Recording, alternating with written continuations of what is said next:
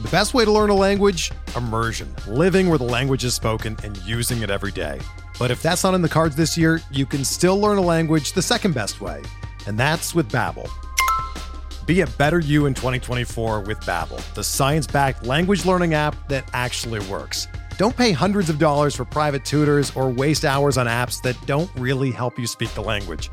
Babbel's quick 10-minute lessons are handcrafted by over 200 language experts and help you start speaking a new language in as little as 3 weeks. Babbel's designed by real people for real conversations, and their tips and tools are approachable, accessible, rooted in real-life situations, and delivered with conversation-based teaching, so you're ready to practice what you've learned in the real world. Here's a special limited-time deal for our listeners. Right now, get up to 60% off your Babbel subscription at babbel.com/Blue Wire. That's 60% off at babbel.com/Blue Wire, spelled BABBEL.com/Blue Wire. Rules and restrictions apply.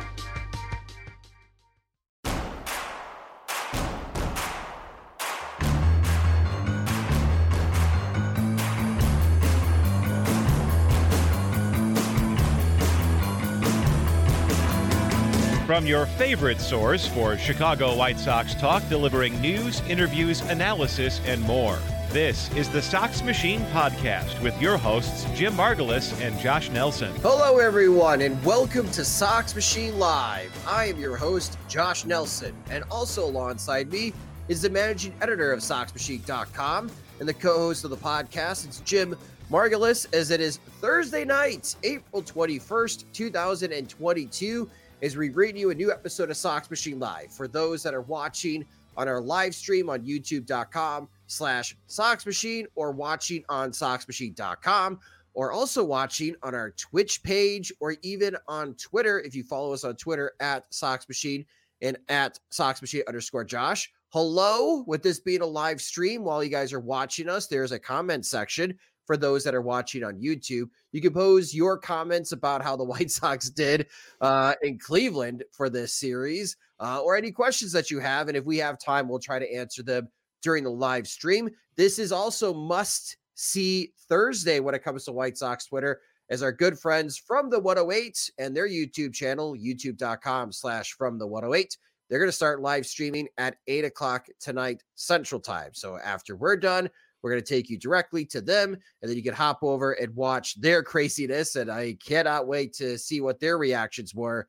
for this week. But for those that are also listening to the podcast feed after the live stream, thank you for tuning in.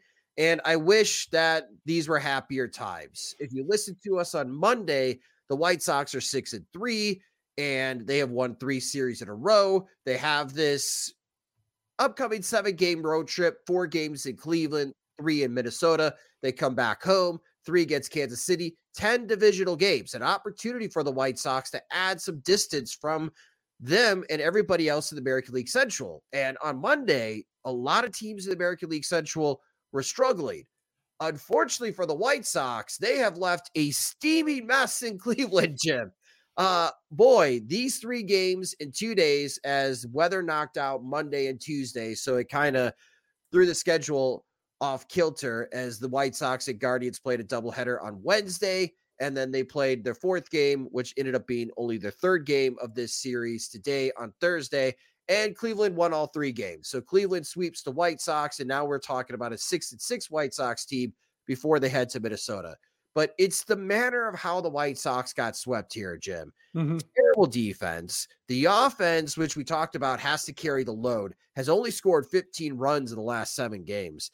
Dallas Keuchel gave up 10 runs in his start, and Tony La Russa is making some odd decision-making when it comes to guys that are playing out in the field and even his lineup. So where do you want to start with as far as what's the biggest mess for the White Sox as they leave Cleveland? Well, I'm going to open with a modest proposal. Remember when the White Sox shifted from Ozzie Guillen to Robin Ventura, and everybody's like, wow, this team is a lot more focused and detail-oriented. They're taking their job a lot more seriously. And then they kind of faded out, and then Rick Renteria took over. And remember saying like, wow, they're playing with a lot more energy. They have a lot, leadership is respected. He's really cracking down on lackadaisical play. And then slowly that kind of gave way. And then Tony La Russa comes over and just like, oh, Rick Renteria took it too easy on everybody. Now we're getting back to basics, really stressing fundamentals, taking spring training seriously. And then you get a series like this. So my proposal to you, 1 year managers, unless they win the World Series, then they can come back. Otherwise, no matter what, 1 year managers. Wow, that is a high standard we are putting up there. Not even the Yankees have that type of high standard, and the world is crashing on the Yankee Kingdom if they don't win the World Series. But you make a good point. It is fascinating on how, oh my gosh, everything is so much better and everything is working great and we're more focused. And you're right. Like, fundamentally, this is the worst that we've seen since the rebuild. And even for the rebuild season in 2018, I guess it was excusable, Jim, because the lack of talent. Mm-hmm. Like, if they screwed up, these guys are not going to be part of a contending White Sox team because really they should be in AAA. They shouldn't be in the major leagues, but the White Sox are not trying this season. So this is why we have to put up with it. But Tim Anderson and Jose Abreu, let's call it the way that it is. They both had terrible series in Cleveland. I thought Tony La Russa had every right to pull Tim Anderson after the second inning in game 1 and benched him for the rest of the game, put him back in game 2 to give him an opportunity to rinse that bad taste in his mouth. But 3 errors in 2 innings, and then you kind of have the audacity to flip off the crowd because they're making fun of you. I'm sorry, you're being terrible. Then Jose Abreu with his multiple errors. And even today, when the game's tight, it's 4-3 and he gets 5-hold on a grounder with a runner on first. Like, I don't know what it was with those two, but Abreu and Anderson were not ready to play any of these games. Yeah, Abreu had that scoop too on Jake Berger's error. That seemed like that's a play he makes most of the time. So he had a couple plays that were not counted on errors on his tab, but, basically were. Anderson was... Like, it was funny, like during the offseason, I wanted to write a post on how Tim Anderson's defense had changed. Basically not making sensational plays on the edges of his range, but getting better at like handling the plays within his range, the charging plays, the plays, to his left where he didn't require like a crazy spinning or sliding effort. Like, he was a lot more solid on those plays. The problem was because of the lockout.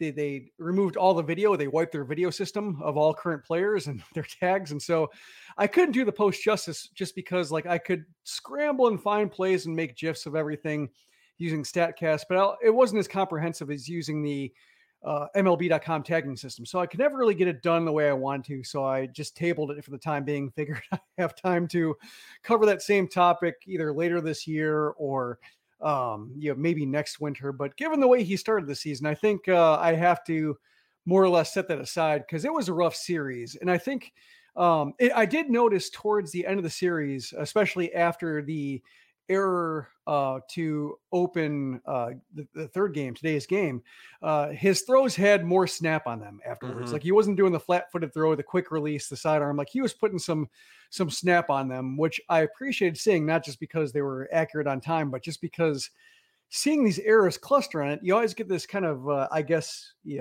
apprehension that there's some kind of yips thing going on to where, like, if every throw is that far off when he has time or he has like the footwork theoretically, under his control, and he's still doing this, and he's dropping balls in a tag, and he's he's booting a ball, charging it. Just, you think like, this is weird, and it's happened before with infielders to where they kind of lose these basic functions for a bit. And so seeing them cluster up on him was a little bit worrisome, but just seeing him making, more I guess authoritative throws, like making sure he got his feet and hips and everything else into them, and they're on target and didn't have the tail on them. Abreu didn't have to work for him. That was at least reassuring. But yeah, it was a really weird series, especially on his part. Yeah, it's like he regressed back to 2017 version where he was still learning how to play the position defensively in the major league level. Hopefully, and he said the right things in the pregame presser today when he met the media, that he's glad that he had this experience because he knows how bad it was and he can learn from it and move on. hopefully he does. I know that Tim Anderson is striding to be one of the best shortstops in Major League Baseball. He wants that title. He wants more respect. He doesn't want to be someone that's just barely in the top 10 of shortstops. He wants to be someone in the top 5 of shortstops in Major League Baseball. You can't have games like that. You can't. The top 5 shortstops in baseball do not have those type of blunders, especially the first 2 innings against Cleveland. That's an Andy Gonzalez game. Yeah, it is. 3 errors in a game. That's whenever somebody makes 3 errors in a game. Well, Andy Gonzalez made 3 errors in an inning. That's why I remember. But yeah, that's who comes to mind. Yeah, good old. There you go, folks. That's your Andy Gonzalez reference in today's Sox Machine Live. All right. I love the banner that I created for this. For those on the podcast listening, I have banners that we have during Sox Machine Live. Leury Garcia batted third, not once, twice in this series. Yeah, we're talking about him directly now. We kind of skirted around him last time, not wanting to sully an otherwise good and upbeat show by overemphasizing his slow start, but I think we can no longer dodge it. We cannot. So my question to you, Jim, is why?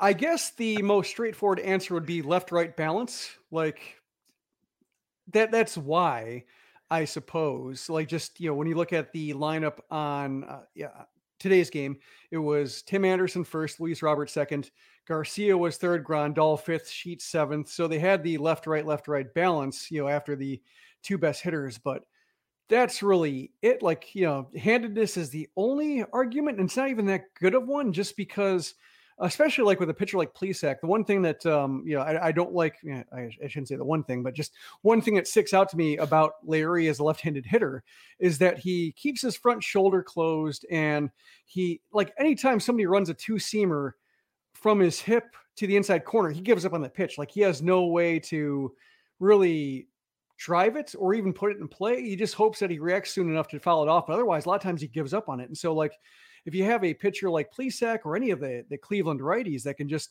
start it in on the chalk on the left-handed batter's box and run it into the inside corner, like, he doesn't stand a chance in those. So he's playing defense the entire time. So that's what, I guess, maybe if, and it doesn't even really make sense, but let's just say, like, Leury as a righty batting third, still wouldn't understand it whatsoever, but at least I get it. But like, or at least I would understand it if somehow, like, COVID struck or something like that. All of a sudden they're running up, all the righties from Charlotte, then maybe I could understand it.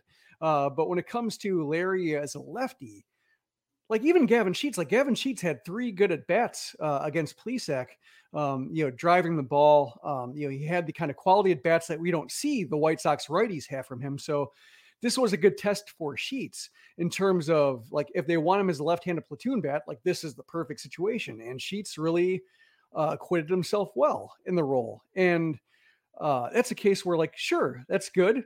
But he also that's Sheets' batting in this game because, like, he earned enough leash last year to get these kinds of starts. So why not bat him third? If you're going to bat a lefty third, why not him? Why not have that, the guy who can maybe drive the ball better or who has the plate discipline to not be, to draw a tough walk? Like, that would be a good use of an unconventional, unproven third hitter. But Garcia, like, it seems like he wants to prove something. La Russa does. And it's either like, there's the classic, like, manager thing where just, like, they want to make sure that they're showing confidence in a guy that they think they're going to rely on. So, okay, but you can do that by batting Garcia 8th. As long as he's playing every day, you're showing confidence in him. He's not a top half of the lineup hitter. So that doesn't really make sense. So then it becomes a matter of, like, well, I believe in him, and so it doesn't matter if nobody else does. But when you bat him third, it's like you can say the game keeps finding him, but it's more of a matter of, like, it's not the game finding him. It's not a passive thing. It's La Russa making sure the game finds him, or La Russa making the game about him.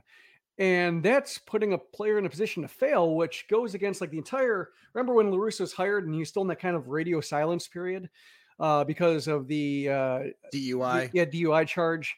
And, everybody's having to do the talking for him until this case was settled. Miguel Cairo and other former players are saying like, well, he never puts, he's always thinking 3 steps ahead, and he's always putting players in position to succeed. And that's that's really important to him. And like, this is not that. Like, there's no way to defend this as that. Like, it's either pure stubbornness or hubris, but there's no case for Larry batting third that is anything besides just making a statement that's bad. It's like making a statement with your butt, kind of just like, it's like grabbing the microphone and pointing it downward. That's basically what it is. And it's not doing him favors. It's not doing the fans. It's helping nobody. I want you at some point this season, if you completely disagree with me, to grab the microphone and directly fart into it, is the way that you were just describing that situation with Tony La Russa. I mean, you're right, Jim. And that's the same complaints that I have. And our good friends over from the 108, Beef Loaf, don't mean to dunk on him too harshly. But last week on their show. Sure you do. Last week on their show, Beef Loaf's talking about on how easy it is to hate on Leury Garcia, and no one should be complaining that much because he's the 11th best player on the team. He's only getting playing time because of the injuries. It's not that big of a deal. Well, suddenly it has become a big deal because Leury Garcia is just not some random guy on the roster. He is the pet of Tony La Russa, like the pet teacher. You go to school and the teacher's pet. Thank you. Yeah. Every teacher has their favorite student in the class. And in the White Sox class right now, that's Leury Garcia. And Tony La Russa said that he thought he saw something on Wednesday from Leury Garcia that inspired him to believe that Garcia is going to get hot real quick. And then if he's hot, him. if he's hot elsewhere, be amused in another medium. Yeah. And if he's hot, you got to put him in the lineup. And La Russa was awarded with a 0 for 3 with a walk and a strikeout. Garcia did score a run, but he ran Luis Robert off the bases. He sacrificed Luis Robert so he could score the run. I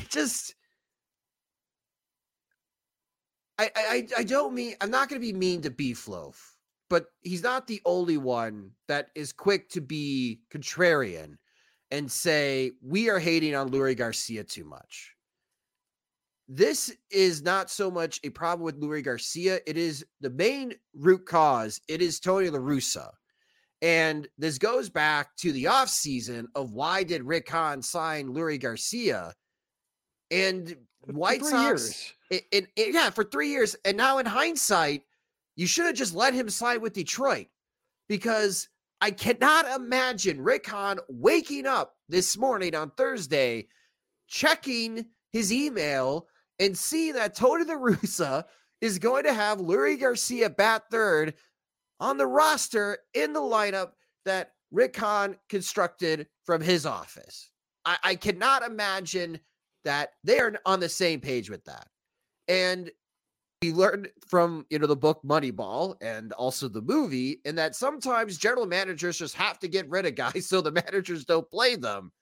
I kind of feel like in hindsight, Rick Hahn should have not signed Leury Garcia so he doesn't have this issue, because it's an issue today, and I think it's still going to be an issue in the upcoming weeks that Leury Garcia is going to get all this playing time. Yeah, it was funny when the White Sox signed Garcia. It was right after my son was born, so I was still in the Hayes paternity leave period, to where like I saw the news and I saw your post and I was like, huh. Yeah, just I also didn't have like the mental bandwidth to give it more thought at the time. But then, as I thought more about it, I was like, yeah, I kind of don't like this, but I also don't want to pile on like 3 weeks late, like a late hit penalty. I just like, I'll get around to it and reviewing the off season. Like we got the lockout to talk about. We got another thing. I just don't want to be randomly, because, I understand like, Garcia serves a lot of purposes. He tries his best, and that sounds very like damning with faint praise, but like he does whatever is asked of him. So it's a case where like oftentimes he's not put in position to succeed, but he takes his takes whatever position, does his best, sometimes plays really well for weeks at a time, other times disappears for weeks at a time. But it's a case where it's like not a matter of effort or, the acumen, which is more of a matter of ability. But I just didn't want to write that post 4 weeks later and being like, that's weird and strangely bitter when you got other things to be bitter about when it comes to the business of baseball. So, but when they signed Josh Harrison, that's when I kind of had the opportunity to circle back because my argument against Harrison was saying Garcia or Harrison, but not Garcia and Harrison, because they're both utility. They're both valuable for playing multiple positions. They're useful for needing somebody, but not useful for needing something.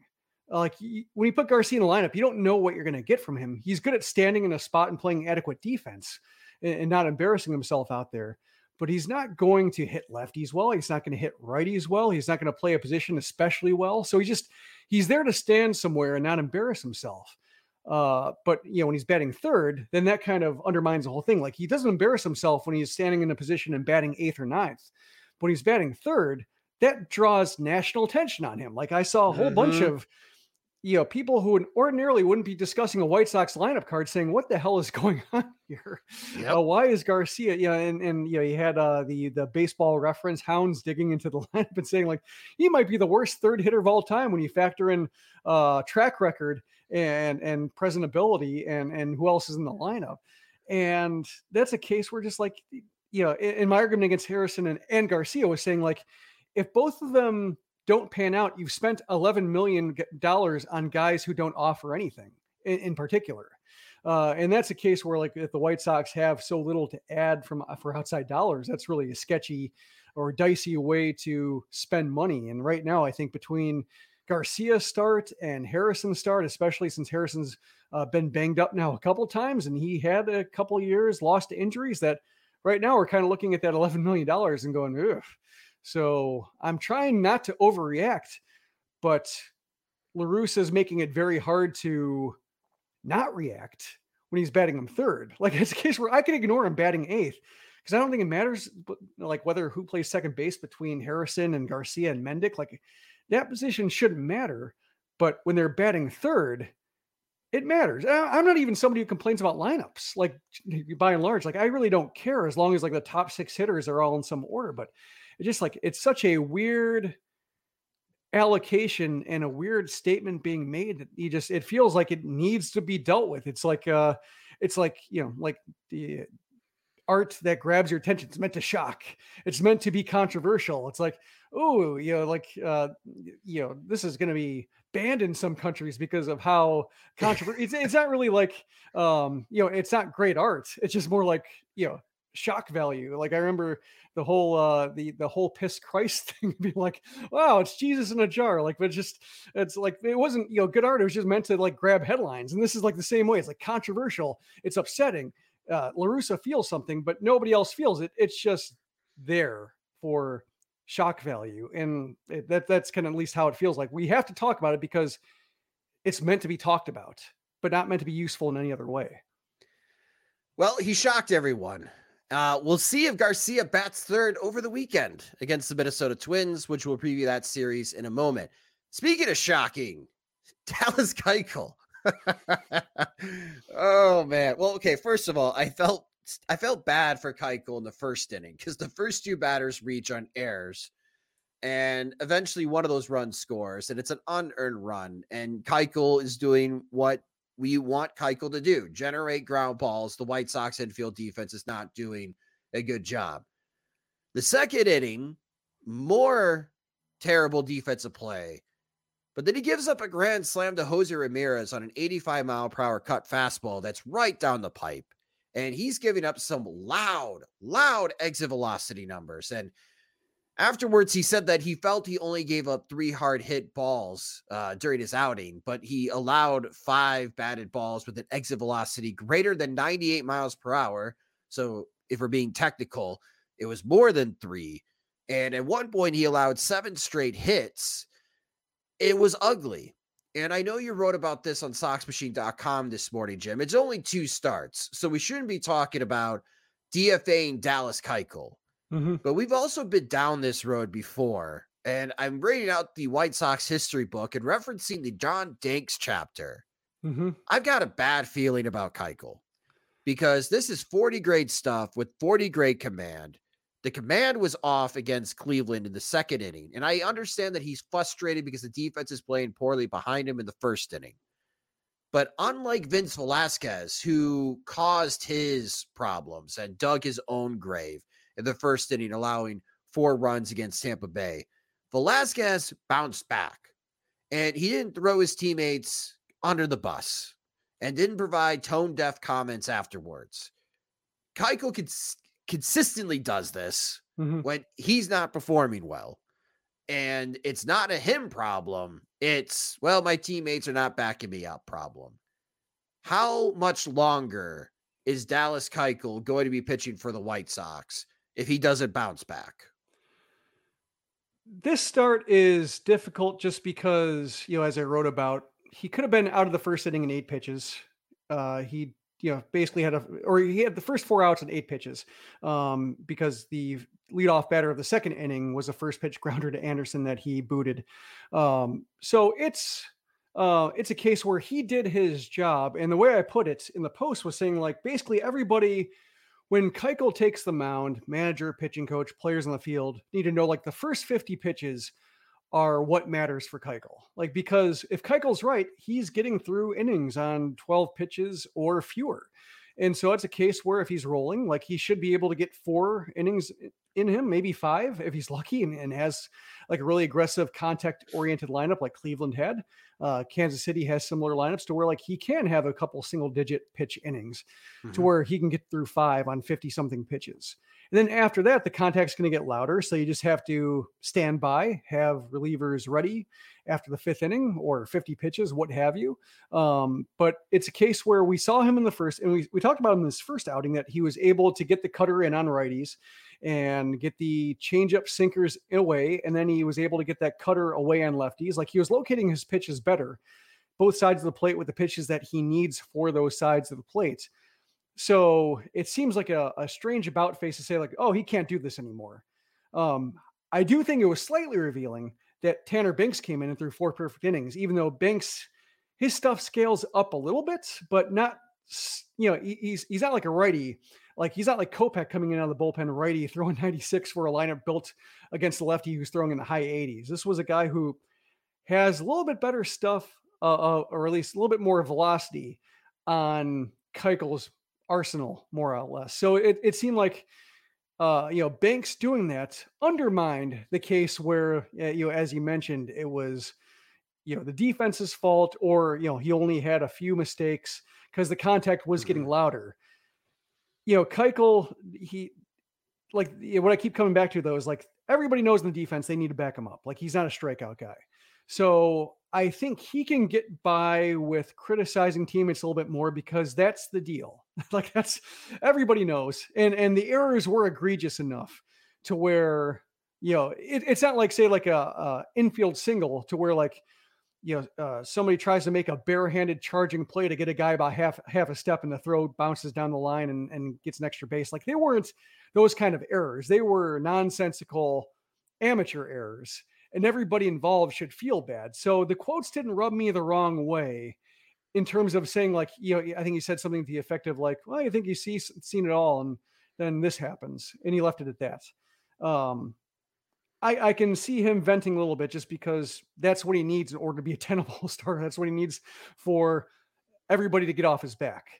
He needs, just competent defensive play. He got far from competent. So I understand that part. But yeah, when he goes in and says that he only made a couple of mistakes, only gave a couple hard hit balls, maybe he wasn't counting the grounders that shot through the infield with triple digit velocity, because the launch angle was correct. So he ignored those. But that's a case where, going a bit too far.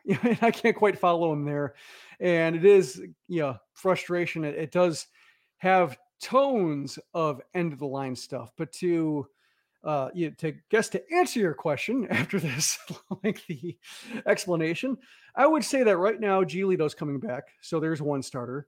Johnny Cueto is he's scheduled to make his first start with Charlotte on Saturday in Nashville. I will be there for that. So we'll see what he has. I'm not inclined to pencil in Cueto yet because it could be like, speaking of Danks, like everybody wanted the White Sox to sign Tim Lincecum that year, and he had nothing. Like he had a worse year than Danks, and the Angels let him go. So it's a case where like name brand recognition, sure, new guy, but make sure he has what he has, and that the White Sox weren't able to get him a minor league contract because everybody understands he has nothing. Like, I made the Odrisamer Despaigne of a guy who throws the whole bag of tricks at somebody because he can't attack anybody a straightforward way. He needs all the deception, all the smoke and mirrors to try to get through 4 innings. So we'll see what Cueto has. And then I think, after Cueto's, we have some idea of Cueto, after some idea of Giolito being stable, then I think it's kind of a week by week proposition just to see how he looks. Jimmy Lambert, I think, can offer what Keuchel has when Keuchel's rough. The one thing I keep coming back to, though, is that Keuchel threw 160 innings last year. It takes a base amount of talent to throw 160 innings. Jimmy Lambert cannot throw 160 innings in a year. So, that's why I talk about the efficiency in the first 50 pitches. We'll see what it looks like next time. I mean, it could be an on-off, hot and cold type season to where like his ERA is trash because every other outing he's being lit up, but that might be enough to get through to Lance Lynn's comeback. And then we'll see where the White Sox are. Yeah. I give it Memorial Day for Dallas Keuchel. I mean, he's given up 11 earned runs now in 6 innings of work. Like he's going to have to put up back-to-back 5 scoreless inning outings to get his ERA to normal. I think it's like at 16.5 right now. So his ERA is wrecked after this start. I'm going to give him Memorial Day. And then we're going to have some better insight on how everyone else is doing within the starting rotation for the White Sox. But this is a season, Jim, you don't want Keuchel to pitch 160 innings because then that option's going to pick up and then he's guaranteed in 2023. And yeah. I know we're not fans of manipulating service time when it comes to prospects, but you bet we are fans of manipulating service time of Dallas Keuchel this season. Yeah, that is not a smart financial move. Yeah, for the record, I don't think he can throw 160 innings this year, but like if he throws 130, that helps the White Sox.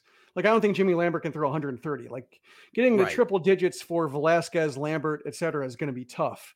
So that's why Keuchel can serve a purpose if he's, in the 5th spot. But right now, because of Giolito being out, Lynn being out, he's right now the second most proven starter. Kopech, fortunately, looks better to where like now he feels like a decent option behind Cease. But just more of a matter of can he withstand the grind of every 5 days, that sort of thing. But it's a case where like, if Keuchel can slide down to being the 5th most important starter, the crisis will lessen.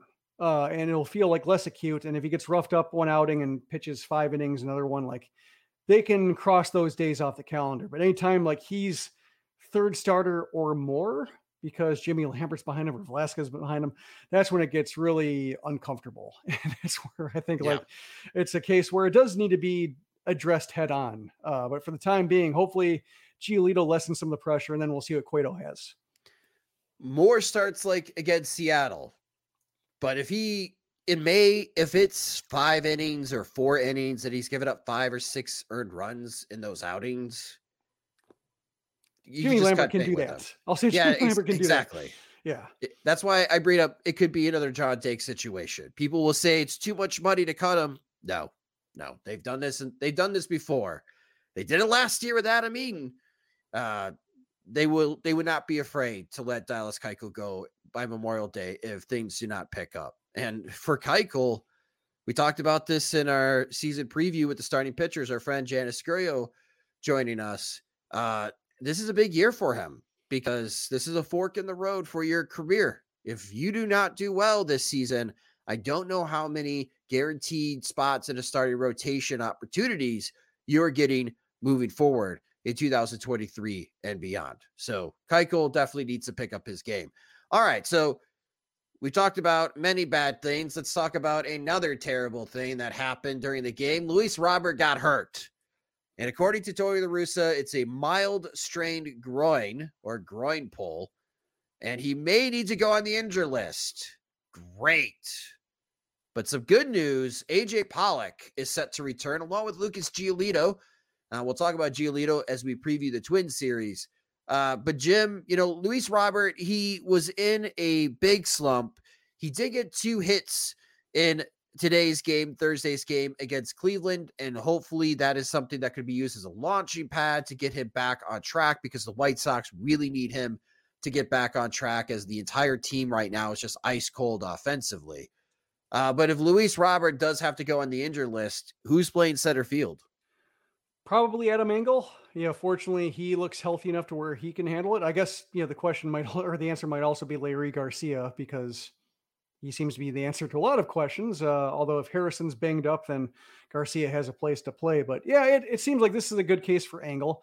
Adam Hazley is also getting a lot of run, and his at-bats haven't been terrible early on, but just seems like it's a case where as long as Hazley's on the roster, I'm going to be nervous that he's going to be played.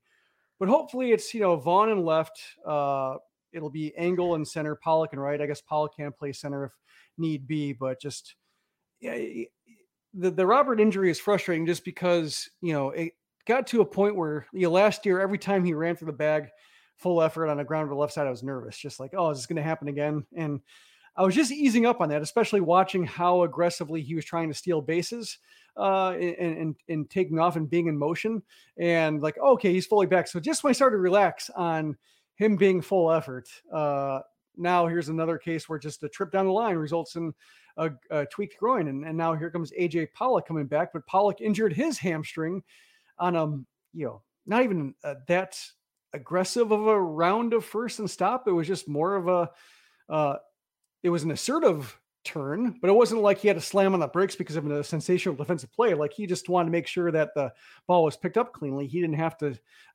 scramble to get back, and he hurt himself. So it would be nice to, this is a Goldie Simmons thing, and who knows how long this takes, but it'd be nice for the White Sox to get past the soft tissue phase to where like a number of players just make you nervous anytime they try more than 80%. We're driven by the search for better. But when it comes to hiring, the best way to search for a candidate isn't to search at all. Don't search, match with Indeed. Indeed is your matching and hiring platform with over 350 million global monthly visitors, according to Indeed data, and a matching engine that helps you find quality candidates fast. Ditch the busy work. Use Indeed for scheduling, screening, and messaging so you can connect with candidates faster. Leveraging over 140 million qualifications and preferences every day, Indeed's matching engine is constantly learning from your preferences, so the more you use Indeed, the better it gets. Join more than 3.5 million businesses worldwide that use Indeed to hire great talent fast. And listeners of this show will get a $75 sponsored job credit to get your jobs more visibility at Indeed.com/Blue Wire. Just go to Indeed.com/Blue Wire right now and support our show by saying that you heard about Indeed on this podcast. That's Indeed.com/Blue Wire. Terms and conditions apply. Need to hire? You need Indeed. Whether you're a world-class athlete or a podcaster like me, we all understand the importance of mental and physical well-being and proper recovery for top-notch performance. That's why I'm excited that Unified Healing is sponsoring podcasts on the Blue Wire Network. Unified Healing is a new and super innovative global network of wellness centers powered by Energy Enhancement System, or EE System. If you haven't heard of the EE System yet, then you'll want to listen up. This technology promotes wellness, deep relaxation, purification, and rejuvenation. Wherever you are across the globe, access to a center is easy and affordable. Interested in experiencing the EE System technology for yourself? Go to unifiedhealing.com/Blue Wire to learn more and find a center near you. That's unified, UNIFYD, healing.com/Blue Wire. No material or testimonials on the Unified Healing website are intended to be viewed as medical advice or a substitute for professional medical advice, diagnosis, or treatment. Always seek the advice of your physician or other qualified healthcare provider with any questions you may have regarding a medical condition or treatment and before undertaking a new healthcare regimen, including EE System. You mentioned Adam Hazley, and I kind of chuckle. I'm calling him Charlie Tilson 2.0 because I get strong Charlie Tilson vibes from Adam Hazley. Yeah, it's like the 2 Adam minimum. We couldn't see an outfield of Adam Hazley, Adam Engel, and Andrew Vaughn this weekend in Minneapolis. Yeah, I mean, if Vaughn plays, it'd be useful. That's a whole nother topic, isn't it? Lurie Garcia's batting third. Andrew Vaughn's not playing. All you know what? All you can do is laugh, because the other option is crying, and we're not crying in this episode right now. But to recap, or to wrap up our conversation of what happened in Cleveland, the Golden Cog in the series goes to Tanner Banks, voted upon by everyone that follows us on Twitter at Sox Machine, and following me as well at Sox Machine _Josh. Tanner Banks pitched 4 scoreless innings against Cleveland after Dallas Keuchel was yanked, didn't allow a hit, didn't walk anyone, and struck out 2. So way to go, Tanner Banks. You are the Golden Cog of the series where the White Sox got swept. But hey, he's a 30-year-old, longtime veteran of the minor leagues, just trying to stay alive and continue to stay with the Major League club. And he's been pitching really well, Jim. Yeah, I was afraid, a couple times this week. Like, I was afraid that with Vince Velasquez's really rough start when it looked like he might not get out of the second inning, that Tanner Banks was going to have to come in and throw 3 innings, tire himself out, and risk getting optioned to AAA. And then with Keuchel, same thing, and Banks had to pick up 4 innings. I kind of had the same fear, and that, like, Dallas Keuchel or Vince Velasquez, pitchers on guaranteed major league contracts are going to cost this 30-year-old journeyman his job, even though he's done his job perfectly so far. Fortunately, in this case, that, with Giolito coming back, they were able to option Jimmy Lambert down so Banks can hang around. But that was my big apprehension this week, is that Banks did nothing wrong, and just because he's tired and need a fresh arm, he's the one that has to get sent down to Charlotte. And then we're getting into the monkey's paw situation that we discussed in P.O. Sox with Mohammed's statement about how Tanner Banks isn't going to give up an earned run this year, and that's because he gets optioned down to Charlotte in April and somehow doesn't come back. He's a victim of his success. But in this case, all's well that ends well for him, and that he just continues to pile up scoreless innings. He undermines the Dallas Keuchel talking point in the process by retiring the Guardians in order as a left-handed pitcher who's not overpowering, and he's still around, and somebody else has to take the demotion. It's all good. Yes. So congrats, Tanner Banks. You are the Golden Cog of the series where the White Sox got swept in Cleveland. One of the very few bright spots that happened in Cleveland. But now the White Sox, they get on a plane and they fly to Minneapolis. And guess what? They're going to be facing the Minnesota Twins. And guess what? The weather is looking terrible in Minneapolis for Friday and Saturday. Rain is in the forecast for both days in Minneapolis. So fingers crossed. Minneapolis is expecting to be 74 degrees on Saturday. Sunday, the high right now is looking to be 47. So huge temperature drop in Minneapolis, Minnesota during this series for the White Sox and Twins. I hope a cold front coming through. Yeah, I got a cold front coming through. It's in Chicago, it could be 82 degrees on Saturday and sunny, and that's very exciting. But it's springtime, as you know, Jim. When are the tornadoes going to pop up? Like, when am I getting that tornado warning or tornado watch? This is the dangerous part of the season during spring in the Midwest, where you have these wonderful 12 hours of fantastic weather teasing you that spring or even summer is coming. And then you get these nasty thunderstorms and they end up canceling baseball games or even worse. So be flexible for this upcoming series between the White Sox and Twins. We could see more postponements depending on the weather up in Minneapolis. But for the White Sox, we're going to get into the pitching problems for the White Sox first before breaking down the Twins. For the Chicago White Sox in this series, the probable pitcher starting on Friday, April 22nd at 7:10 p.m. Central Time. It is Michael Kopech, who is the probable starter. Saturday at 3:05 p.m. Central Time, it's Vince Velasquez. And then Sunday, April 24th, Lucas Giolito is scheduled to return. Everything has checked out, and he is a probable starter for the White Sox on Sunday. For the Minnesota Twins on Friday, their pitching probable is Bailey Ober. Saturday, Dylan Bundy. And Sunday, Chris Archer.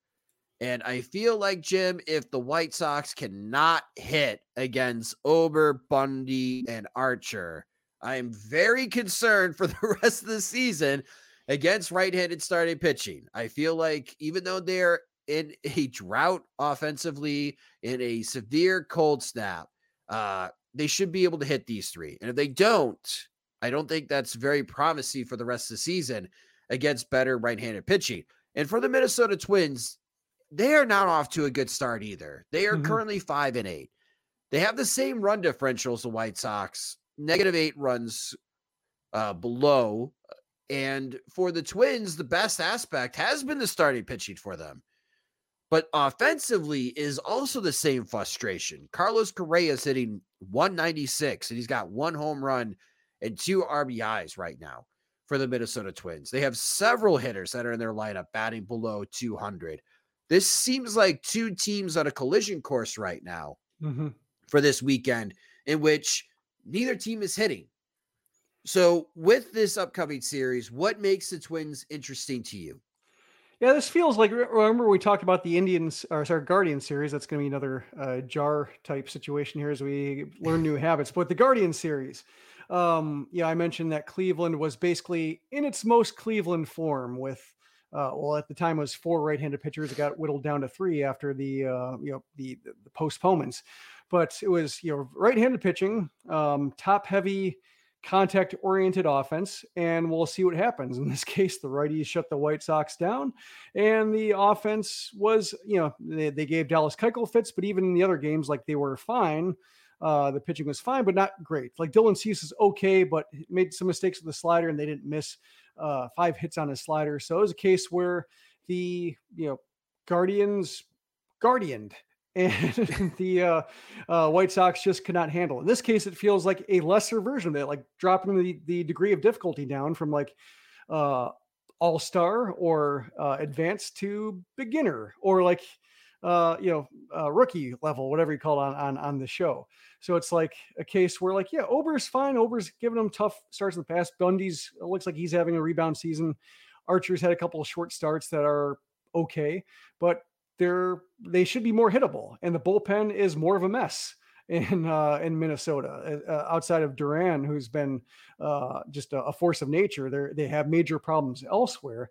Both offenses are bottom 10. The Twins are ahead of the White Sox in OPS, but the White Sox are ahead in average and slugging. It's just the Twins have an OBP edge, but they're both below 300 in the OBP department. So, it's a case where there's a headline in The Athletic from Aaron Gleeman talking about why the Twins hitting 190 just can't be blamed on bad weather. So they're running on parallel tracks here with, like, it's been rough weather, but also some disturbing trends underneath it.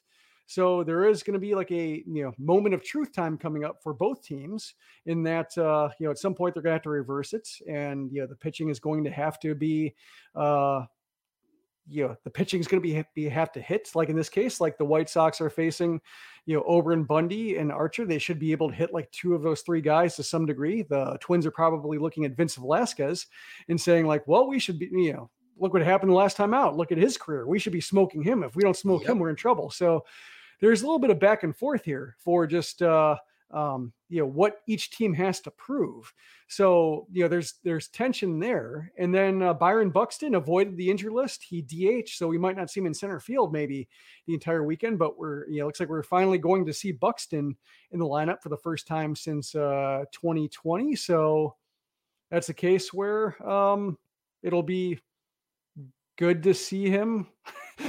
Will it? It's a case where, like, don't root for injuries, especially watching Luis Robert pull up lame. Like, just you apply the golden rule and just say you don't want to, fist pump somebody else's injury, especially when somebody's that talented and really can do some of the coolest things in the game. So that's why I say, like, it's good that he's healthy. It's maybe not good to see him. We'll put it that way. Yeah. Hopefully Luis Robert is okay. And we see Luis Robert in this series, so we get to see Buxton against Robert, even though neither one is going to be 100% healthy for this upcoming series. Because as you mentioned, this is going to be the first time the White Sox face Byron Buxton since 2020. The White Sox did not see Byron Buxton at all in 2021. Dylan Bundy, in 2 starts, 10 1/3 innings, has only allowed 6 hits, Jim, and 1 run. 1 run in 2 starts for Dylan Bundy. That could be a tough game for the White Sox on Saturday. And then Chris Archer, who is trying to revitalize his career, 2 starts. He's only pitched 8 1/3 innings right now, and he's only allowed 2 runs in his 2 starts. So while I don't think that Chris Archer has much left in the tank, and I don't think the highest of Dylan Bundy at this stage of his career, on paper, you look at what these guys have and you would think, all right, the White Sox should be able to hit Bundy and Archer, but it may not be that easy. Hopefully they can knock him out before the 5th inning and get to the Twins bullpen, which, as you mentioned, Jim, has been another adventure for the Minnesota Twins early this season. But I think the key for this series is going to be in the run prevention side. Can the White Sox stop booting the ball around? Can they play a lot better defense, which behind Kopech and Velasquez and Giolito? Whoever's playing in center field, can they at least try to make up the gap with Luis Robert not being available? Can we not see Gavin Sheets play in right field? Please, for the love of baseball gods, can we not see Gavin Sheets in right field? I think that's going to be the difference in this series. Is going to be on the run prevention side. I'm expecting 3 low-scoring games. It could be a very similar series that we saw last weekend with the White Sox and Rays, in which the White Sox won 2 games in that series, but they won those games by a score of 3-2. I've got a feeling it could be very similar this upcoming weekend in Minnesota. Yeah, it's, one of the weird things about the season is looking at, I was doing the sortable stats to see how the Twins offense was doing as a whole.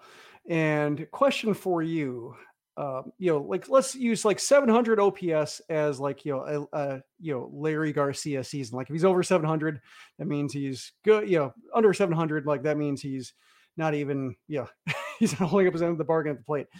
How many teams in baseball have a 700 OPS right now? 13. 11. Oh, so close. Yeah, it's the Padres are at 690. Yeah, it's like I think 5 teams got shut out yesterday, Wednesday. Yeah. A couple more teams got shut out today, or and I'm not counting the games that are in progress. But just this feels like another, especially with the humidor now being in all parks and the weather being cold, and just it seems like we could be on the precipice of another dead ball year. To where just, I don't want to blame it on the weather. Don't want to blame it on the ball because the White Sox are underperforming even outside of, we've seen series and games where the White Sox made good contact and had at bats that weren't fruitful. But we saw in this Cleveland series that they just also gave away a lot of at bats. In this case, it's going to be weird to watch this and try to figure out what's the weather? What's the ball? What's actually the White Sox? And when they struggle like they do against Cleveland, and they've been in this rut, it makes it really hard to have moral victories. Now to where if they sting 6 balls over 100 miles per hour against Dylan Bundy and they're lined out everywhere, it's like that runs thin after a while. The excuse does not hold up, even if it is a valid excuse. And you see so many other teams wrestling with having sputtering offenses that it's as this drags on, just watch the other scores in the league, see how many 0 and 1 run games there are, outputs from the offenses. And that'll give you a better idea of just how much company the White Sox have. And when you see 5 teams get shut out in one night, it makes it, it doesn't absolve the White Sox, but also makes it seem like, well, try not to get too upset about this because you might be miserable all season when this is really an uphill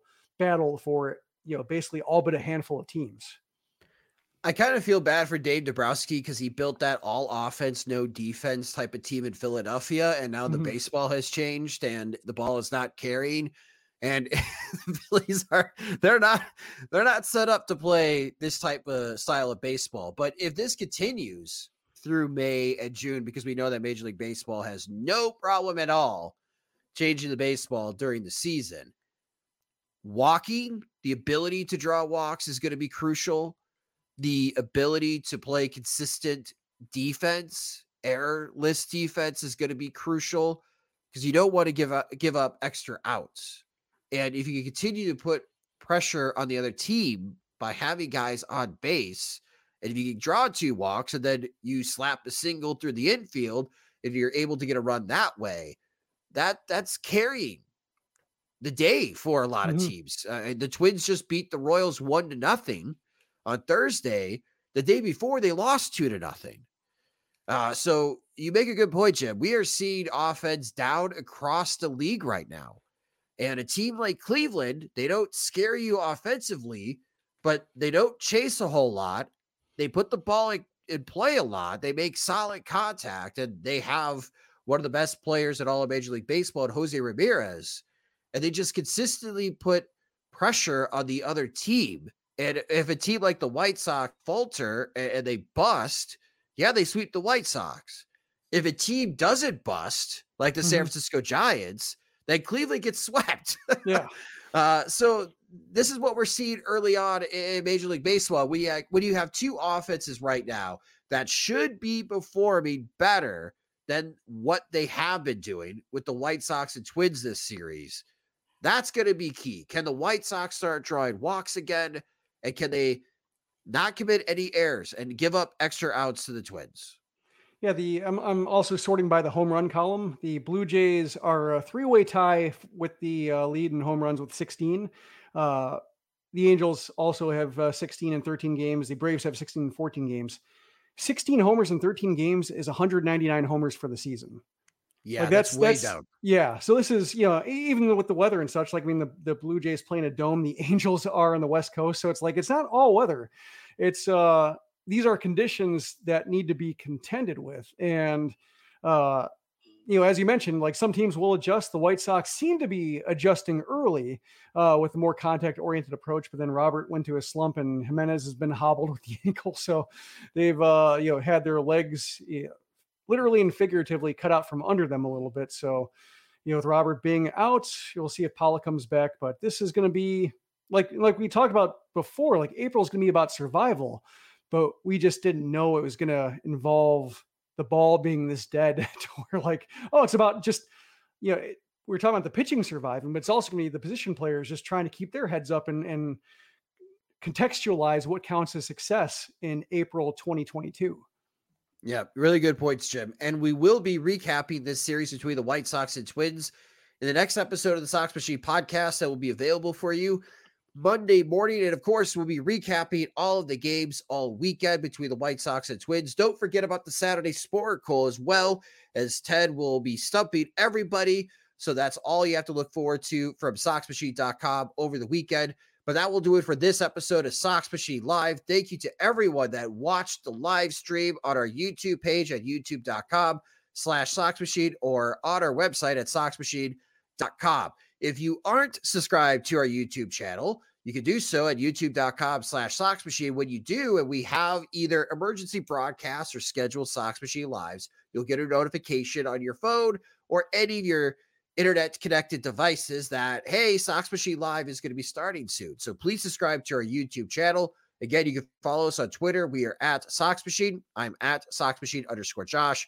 And if you don't get an opportunity to watch the live stream and you're in the car and you're driving to work, or you're going to have Easter celebrations this upcoming weekend or visiting friends or family, you can always listen to the audio versions of Sox Machine Live wherever you subscribe to podcasts, and if you subscribe to the Sox Machine podcast.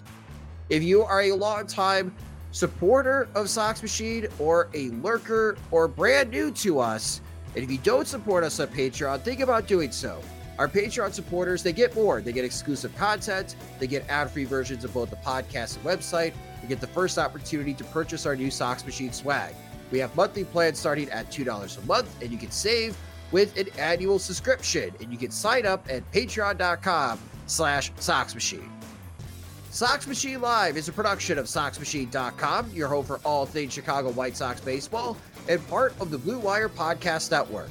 Alongside Jim Margulis, I'm Josh Nelson. Thanks for watching and listening.